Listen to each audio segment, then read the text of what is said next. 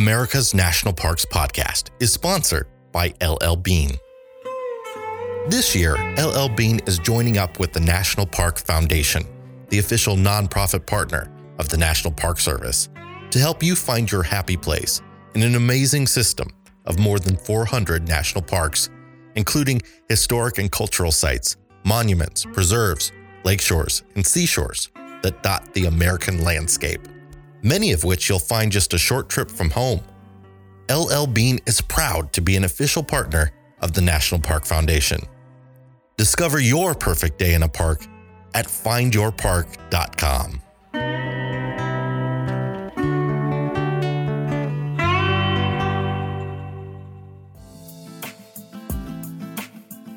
Ridge upon ridge of forest straddles the border between North Carolina and Tennessee, where ancient mountains, covered in pine, glow in purple, pink, and blue hues as a smoky mist rises from their thick cloak of green trees.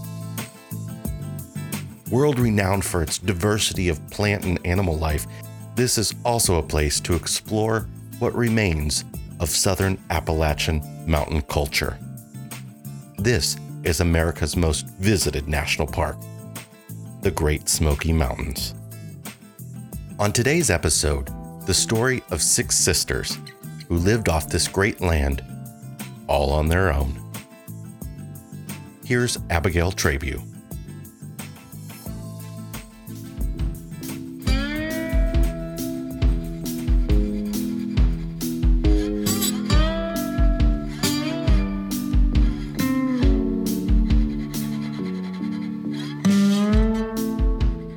Before the arrival of European settlers, the region now encompassing the Great Smoky Mountains National Park was part of the homeland of the Cherokees.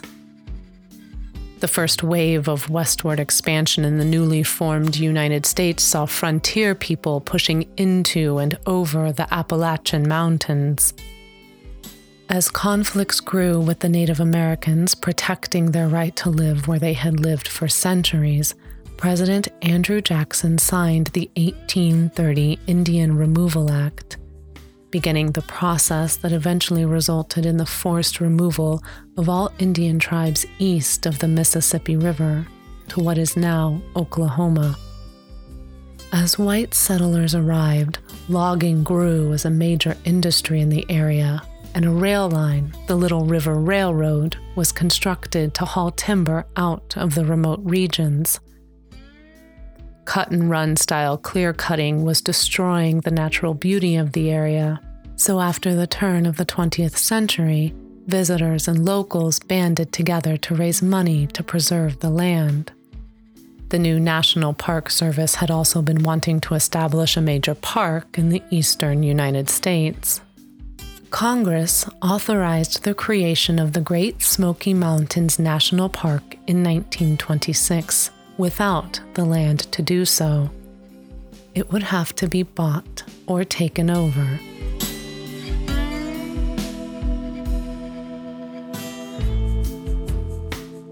John D. Rockefeller Jr. contributed $5 million, the U.S. government $2 million, and private citizens from Tennessee and North Carolina began to assemble the land for the park, piece by piece.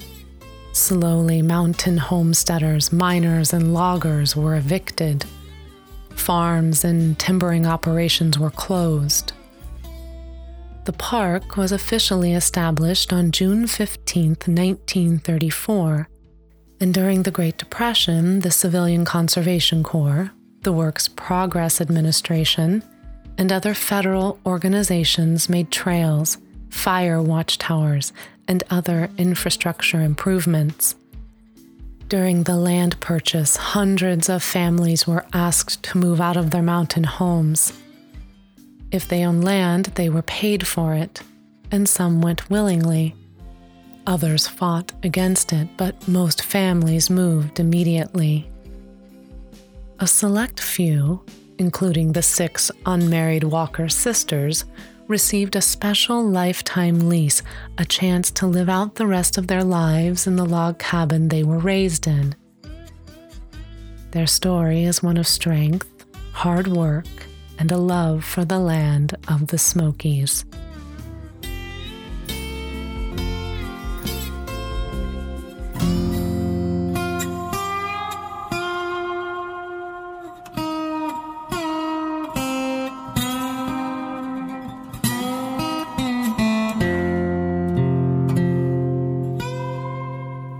The sisters' father, John N. Walker, married Margaret Jane King in 1866, shortly after returning from the Civil War, where he fought for the Union and was imprisoned by the Confederacy. After marrying, John Walker obtained a house and property in Little Greenbrier Cove through Margaret's family, later expanding his land by buying out her brothers and sisters. The house was made of logs from tulip poplars insulated with mud and rock. Other buildings on the Walker property included a barn, corn crib, smokehouse, pig pen, apple barn, and blacksmith shop. A spring house situated on a nearby flowing creek kept dairy products such as milk and butter cool throughout the year, as well as provided storage room for pickled root vegetables.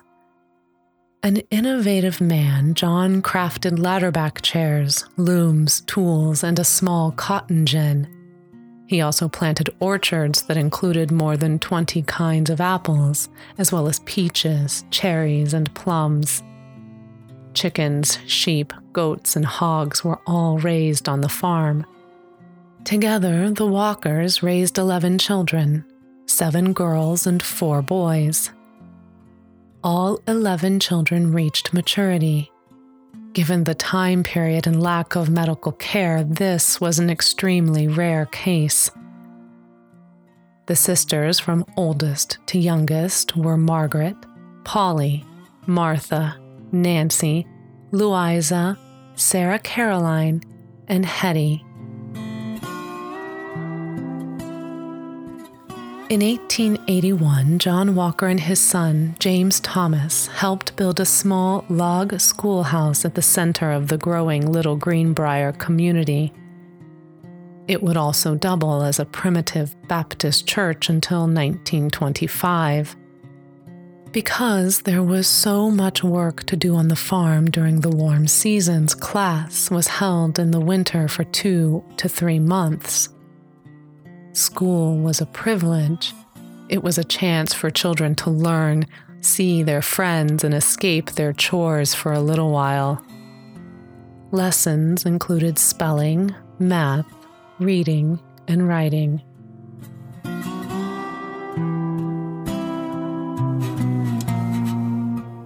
The Walker boys left home or married, while only one of the 7 sisters, Sarah Caroline, married.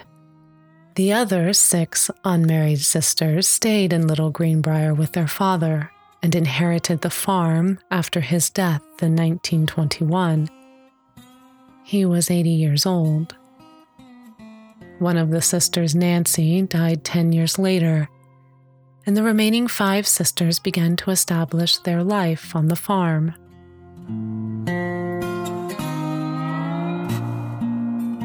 They fed and clothed themselves, raised livestock, and maintained their mountain homestead for over 40 more years.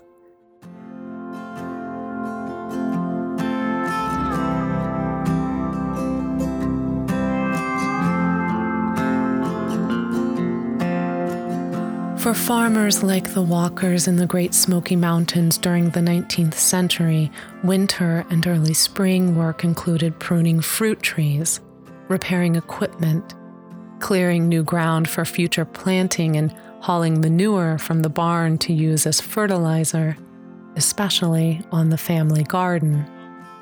Although some farmers considered spring the earliest time to start plowing, others plowed during winter to turn under old plant material and allow the winter freezes and thaws to help break up the soil.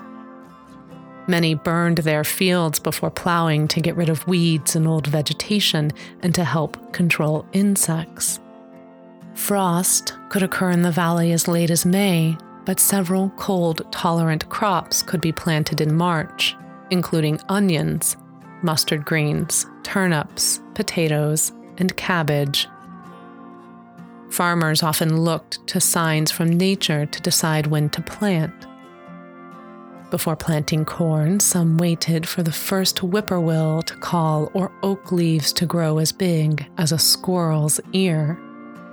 Planting gardens and fields continued through the spring as the ground warmed and the chance of a killing frost diminished.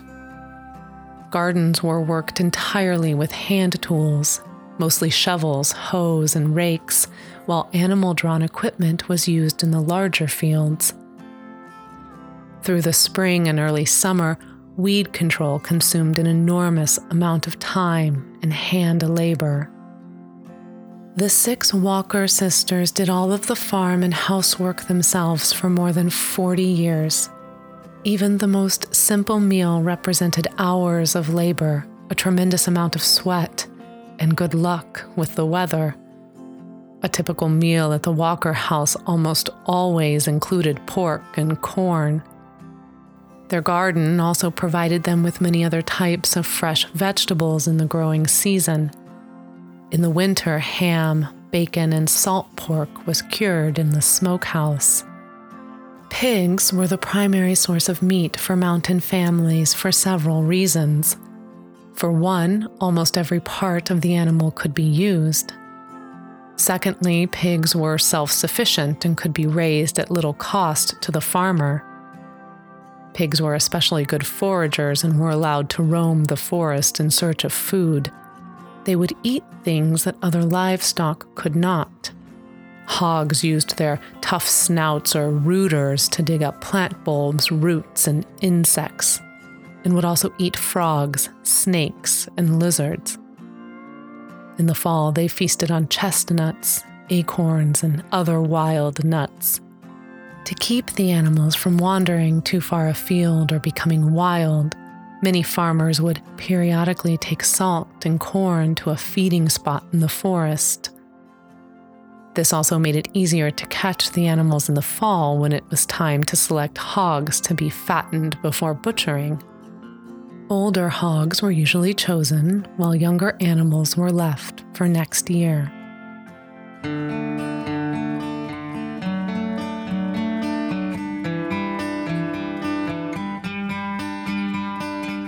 The sisters were also excellent spinners and weavers.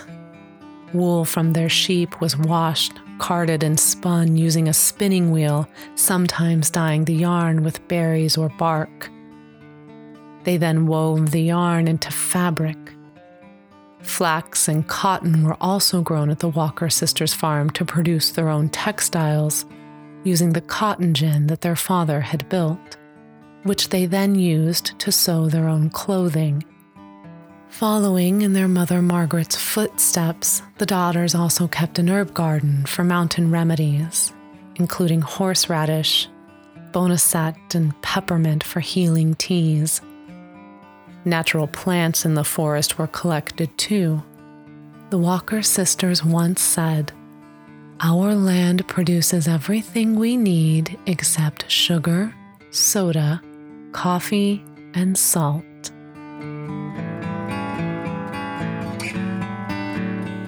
In 1926, after Congress approved authorization of the national park, parcels of land collected from families and timber companies alike were bargained for, haggled over, and eventually purchased, including the Walker sisters' 122-acre homestead. Refusing to leave their mountain home, the sisters held out until 1940, when President Roosevelt officially dedicated Great Smoky Mountains National Park from a stone memorial at Newfound Gap. The sisters' property was forcibly sold to the government for the sum of $4,750.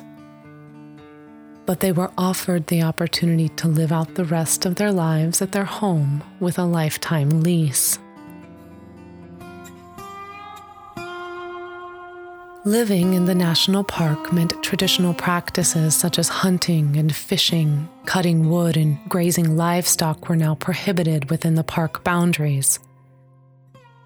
The sisters had to develop a new lifestyle. Visitors flocked to the park and visited what became known as Five Sisters Cove. The walkers welcomed the curious newcomers and saw them as an opportunity to sell handmade items such as children's toys, crocheted doilies, fried apple pies, and Louisa's handwritten poems.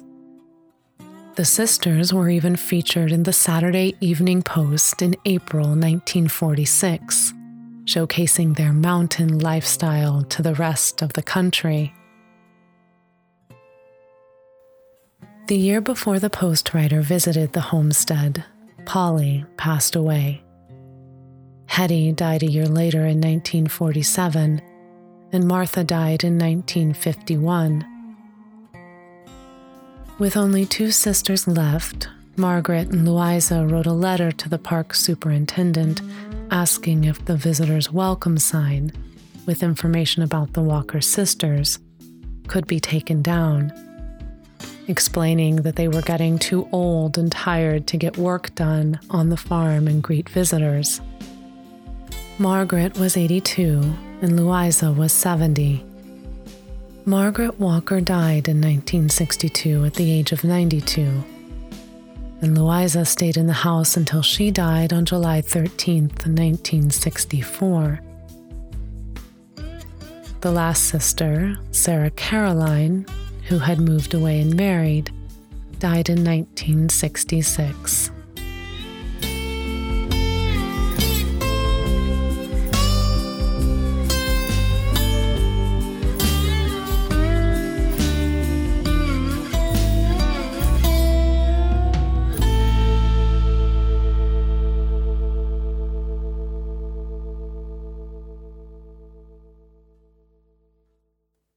Though the Walker sisters are now gone, their legacy lives on through their homestead, the objects they created and lived with, and the neighbors and visitors they interacted with well into the 1950s. By parking at Metcalf Bottoms, you can take the short half-mile walk up to the Little Greenbrier Schoolhouse, which John Walker and his son helped build. If you're up for a little more, take the Briar Gap Trail, a mile up to the Walker sisters' beloved home. Stand on the porch and imagine what life was like for the five sisters when they trapped food in the forest, tended to their gardens and livestock, and openly welcomed visitors before and after the park was established. New visitors will not be greeted by fried apple pies, but instead by a reminiscent, peaceful atmosphere that surrounds the now vacant homestead of the Walker sisters.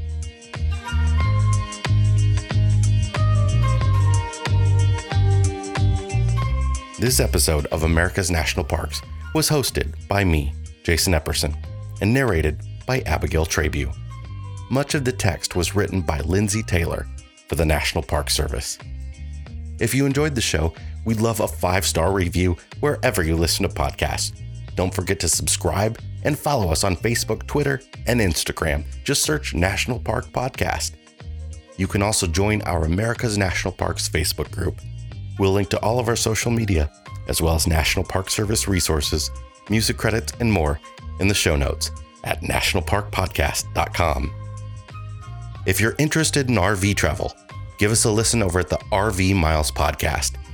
You can also follow Abigail and I as we travel the country in our converted school bus with our 3 boys at ourwanderingfamily.com.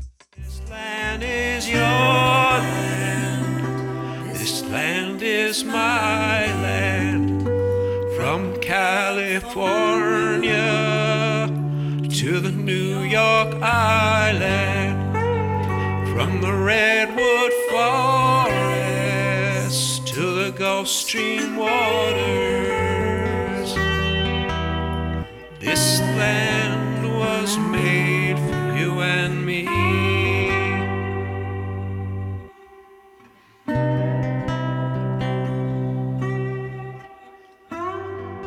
Today's show was sponsored by LL Bean. Follow the hashtag #BeAnOutsider and visit llbean.com to find great gear for exploring the national parks.